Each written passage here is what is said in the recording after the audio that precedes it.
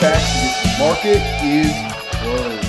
Good Tuesday afternoon, everyone. Tyler Herriage here with you for today's VRA Investing Podcast. Hope you all had a great day out there today. It was another good day for our markets today, finishing at or near the highs of the day for our major indexes, major sectors as well. Good day all around. A good start to the week of what, if we finish positive on this week, could make 8 weeks in a row of gains for some of our major indexes here. But a quick heads up, we are going to be taking a little bit of time off here for the holidays as we gear up for what we expect to be a fantastic 2024.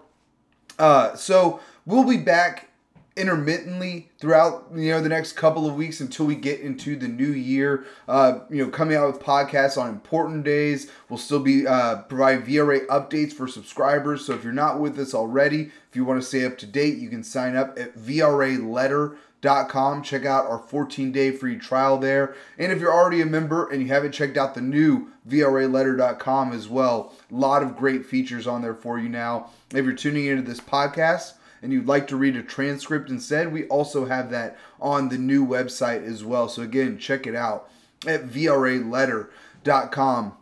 It will be a little bit more sporadic over the next couple of weeks here, again, as we gear up for the new year and what we expect to be a fantastic 2024 as we're finishing the year strong here in 2023. And as I mentioned earlier, another good day for our markets today. Again, a number of 52-week highs and all-time highs today. But as we pointed out here for the last couple of weeks now, we are at extreme overbought levels. But there is a but here.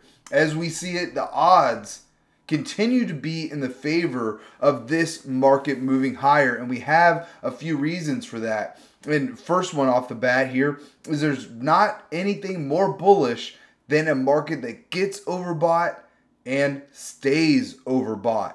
Now, that might sound a little contradictory here because we talk about at extreme overbought levels, that's when you want to be looking to take some profits possibly. But at the same time, again, there's nothing more bullish than a market that gets overbought and stays overbought.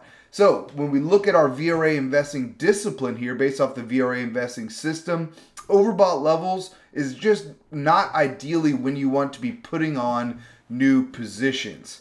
There are traders out there who may like this environment. That's not our style here. So we stick to what we know and what we know to work. So now, as we see it, is again, either the time to be deciding if you want to hold positions into what we think is going to be a great 2024 or take some profits. We've done some of that here at the VRA, taking a little bit off the table. Still groups that we remain very bullish on long term, but maybe in the short term just a little bit too overbought, and we'd like to see if we can get in again later. And if we have to get in later at an even higher price, that's fine by us because we already took profits in those positions. But we're not day traders here, so that's not what we're looking for. We're looking for the best times to buy positions. We call ourselves opportunity traders here. So being at overbought levels like we are now, the opportunities aren't presenting themselves as much. Again, as I talked about on my podcast last Friday as well, we're big believers in dollar cost averaging when you do see opportunities like that approaching.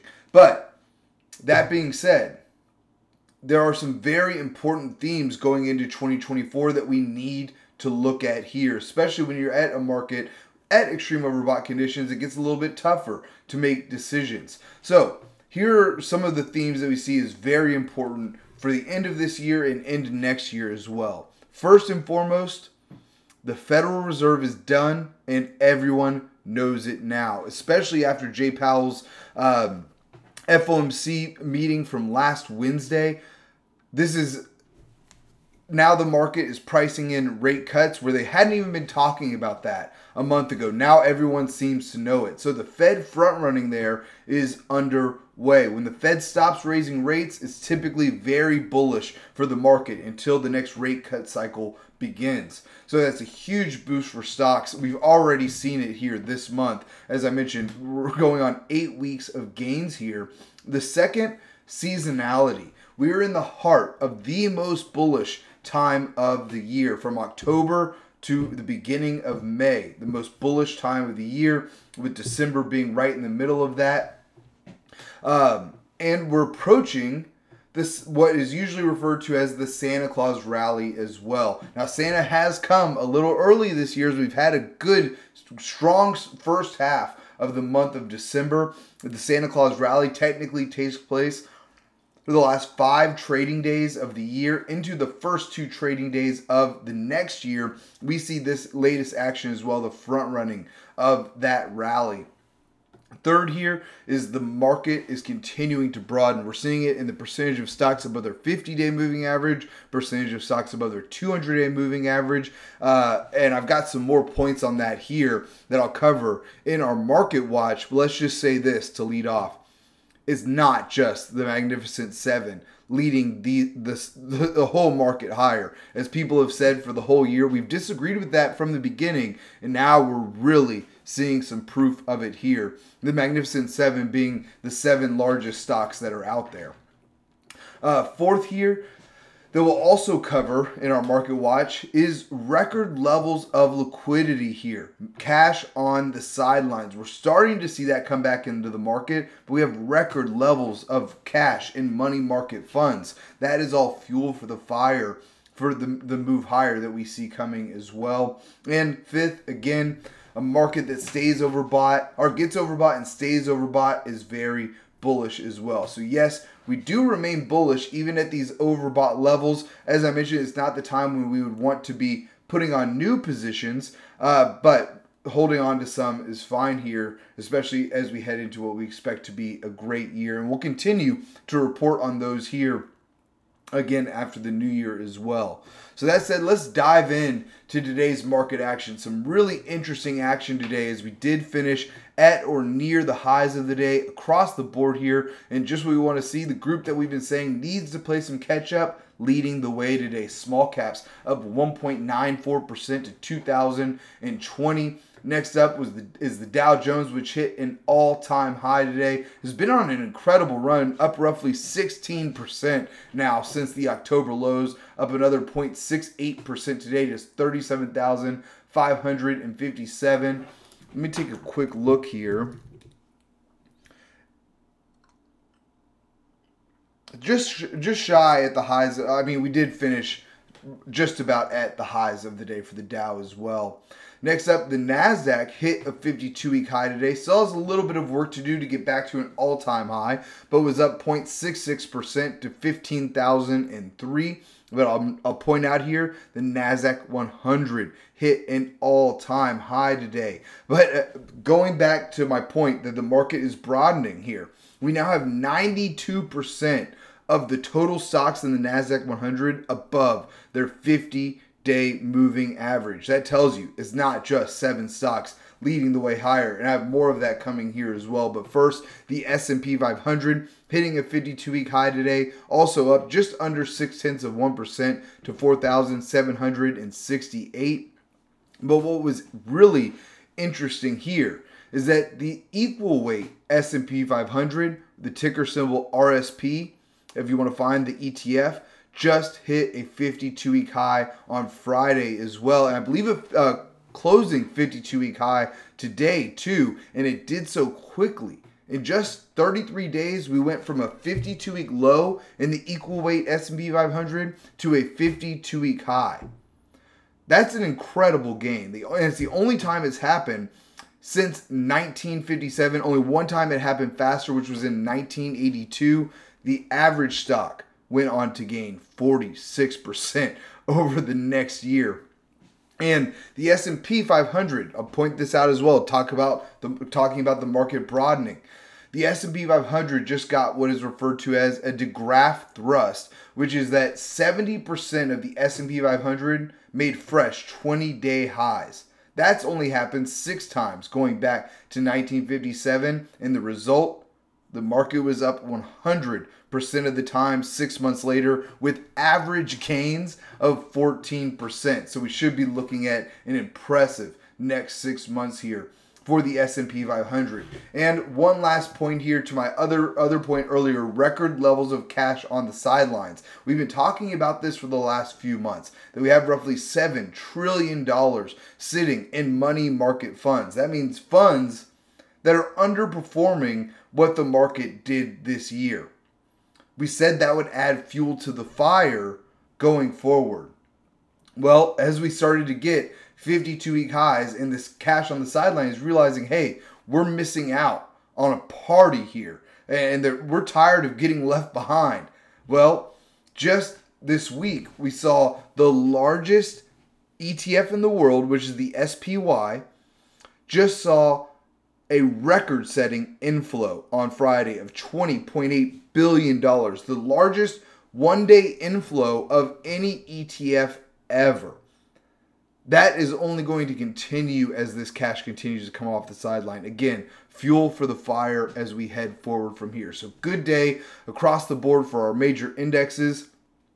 One other point, kind of going back to the beginning here of the Fed being done, another factor that's bullish for the market here. As we see it in 2024, yields will continue to head lower along with the US dollar, both finishing lower on the day today as well.